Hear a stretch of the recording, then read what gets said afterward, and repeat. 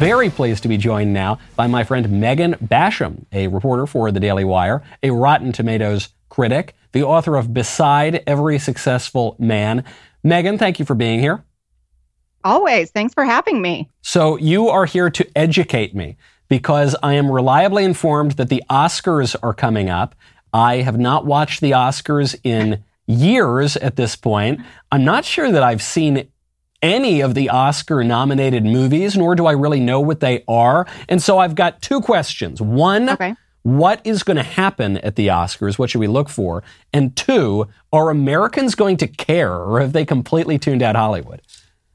Well, I think that's one of the things that you need to watch for, because I think ratings-wise, this is probably just going to be a dumpster fire. I mean, the reality is that Oscar ratings have been trending down for years, but last year they reached an all-time low, really bad. Now, some of that you can ascribe to COVID, but the fact is they were already on a downward trend, and the Academy has been losing money, and ABC has been losing money on this deal. I mean, they still make some revenue, but to give you an idea, Oscars brought in $15 million less in advertising revenue last year. So that's a really big deal.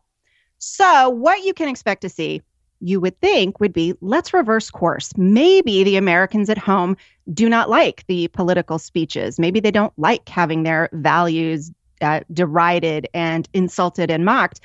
Well, that's not what the Academy ultimately decided. They looked at the declining ratings and they said, we think the problem is that people just really don't like that sound editor. They don't like that film editing category. They want to get rid of the poor little guys who, to be honest with you, that is my favorite moments. Those are my favorite moments in the Oscars, is when you see these guys who are not celebrities. They're not well known. They get their big moment. They're never political. They always thank their wives and seem really sincere. So what they've decided to do is cut those guys out of the show. Wow. Because I agree with you. I used to watch the Oscars as a kid all the time. And I thought those were some of the most enjoyable categories. Is, the celebrities, they always get the attention and the accolades. So it's fun. Or the short film category, some random person who you've never heard of gets up and is just very sincere and thanks the Academy.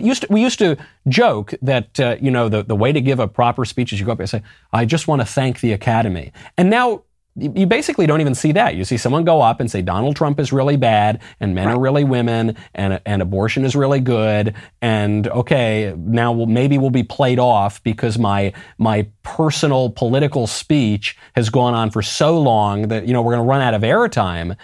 So they've doubled down on this.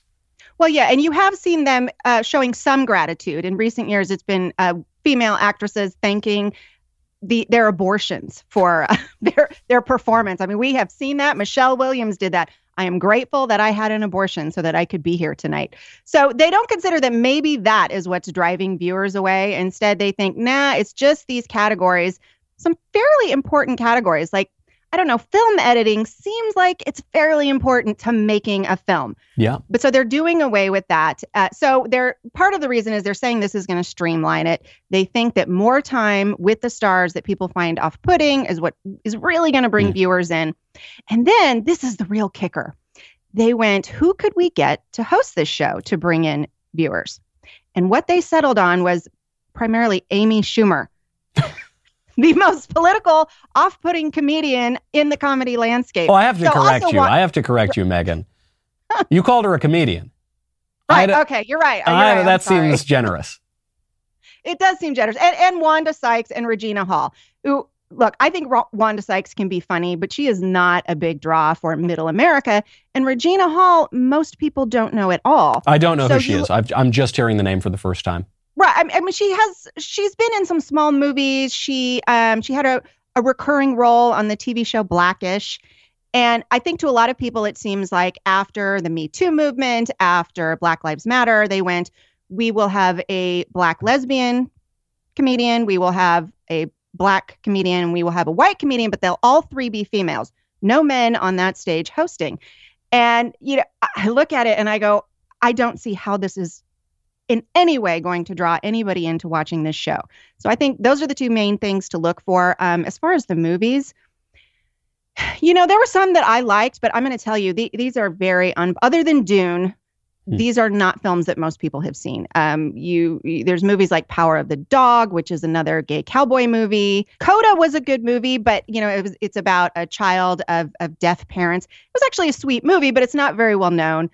So you just have a lot of films that people haven't heard of, they haven't watched, and they're not going to care. How many gay cowboys are there? They've been making these movies for decades now. I mean, more than 20 years at this point. I guess you saw this really begin 30, 40 years ago, this split between movies people see and movies that nobody sees. Maybe you and I see. I used to occasionally go see some kind of indie movies. The gay cowboy thing never did much for me, but some, you'd go, and now even for me, it's too much. And I like the artsy kinds of movies. So you've got this split now. Is there ever any turn back that we can hope for, that you're going to see a popular movie be nominated again? Well, and actually it's sort of affected the entire film landscape in a way that's really negative, because they used to try to make really good popular movies, movies that were popular that could also qualify as a Best Picture. And now you've seen such a split that the art house movies are getting more and more esoteric, less appealing to the general audience, whereas the popular films, they're all superhero movies, which, I like a superhero movie, but I would also like some other popular movies as well.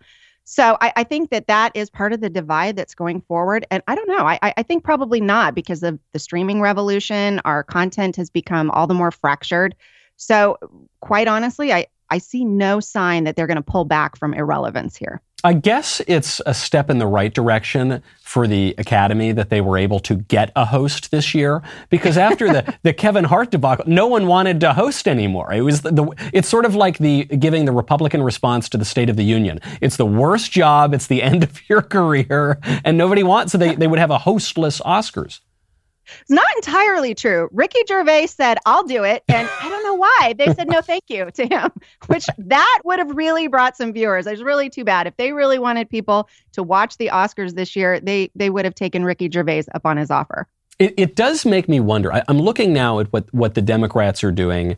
Forget Hollywood for a second. What the Democrats are doing politically is, in an election year, in a midterm election year, they are doubling down on letting men go into the girls' locker room and take girls' trophies, doubling down on abortion as some kind of sacred right up until the moment of birth. They're doubling down on mass migration. They're doubling down on all the same sorts of radical policies that the vast majority of Americans do not like. And you've seen them be rebuked for it at that Virginia governor's race. They're getting absolutely crushed in the polls right now. And yet it seems that the worse their numbers are, the more they double down. And that's kind of what you're seeing in Hollywood. I mean, the people who run Hollywood, they don't have a low IQ, all right? We're not talking about really stupid people. So they must know that the majority of Americans don't like this stuff anymore. And what's their answer? Amy Schumer, one of the least funny, most nauseating, shrill, politically annoying. She's the niece of Chuck Schumer, for goodness sakes. That's the answer that they've got to their problem? Well, and I think part of it is, they're just listening too much to the Hollywood press and the activist employees in their own houses. You've seen parents who are sort of driven by their obnoxious children. In a really true way, that is what we're seeing at studios. You look at the Disney debacle this last week, and you go, you have actually some conservative leadership there who had a correct instinct when they said, we're not actually going to talk about the Florida bill. We're just going to focus on doing good work, putting out movies that people like. And their employees went insane. The Hollywood press then, of course, amplified all of that insanity. And you're talking about a very small sliver of people who were able to drive Disney's agenda in a way that is against its better business instincts. So, and they know it. That's what's weird, is I talked to some very high-level executives this week at Disney who told me, we know about the Daily Wire polling. We know that parents don't like it. But at this point, there's such fear of the negative press. There's such fear of getting blasted on MSNBC that they are reacting. They're not thinking this through. This reminds me of a line in politics. They say personnel is policy. What they mean by that is the people that you put in charge are much more than any little document or memo or frankly constitution even. The people you put in charge of running your company, your organization, your government, they are going to set the policy. It's them. You look, if you've got a lot of crazy hair and weird tattoos and crazy left-wing t-shirts, that is going to be the policy that you're going to get. I noticed this even with Republicans, even Republicans in left-wing institutions, left-wing universities, left-wing corporations. They will get much squishier because their view of the country is so distorted. They're only around liberals. They read the New York Times. They think that this represents the majority of Americans when it represents a very small portion of them. Antonin Scalia gave an interview with New York Magazine years ago now, and the interviewer was mocking him for believing in the devil, for believing in God, for believing. And he took a pause and he looked at her. He said, she was laughing at him, and he said, "Do you realize how out of touch you are with the majority of Americans? The majority of people throughout history have believed in God, have believed in the devil. Do you realize what a crazy bubble you're living in that you think that this is not just wrong, but uncommon?"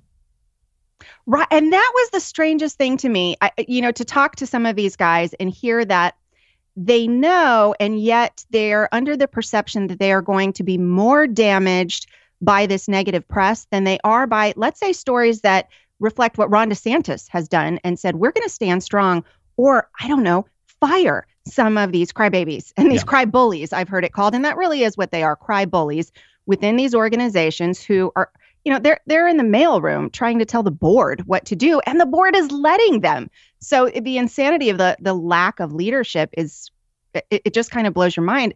Though it did blow my mind to hear that some of these guys high up in Disney listen to Daily Wire and watch Daily Wire products. Well, I do love that. I hope they check out my docuseries, Fauci Unmasked. Right. Maybe then we'll get some good policy coming out of the administrative state. Because, what you're describing is the inmates running the asylum.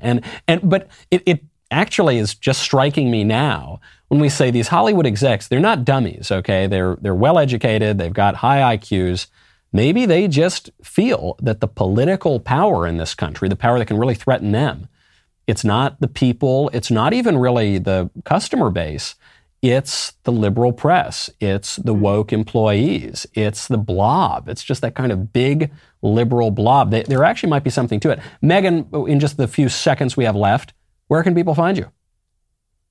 Oh, well, you can find me at the Daily Wire, of course. And you can find me once a month now on Andrew Klavan's show, which is probably my favorite part of my month. We get to chat about culture and entertainment and all of these, great things that make life more entertaining and more worth living. And you can always find me fighting with people on Twitter at Meg Basham. That's great. That is enough to get me to tune into Drew's show, to tune into the Andrew Klavan Show once a month.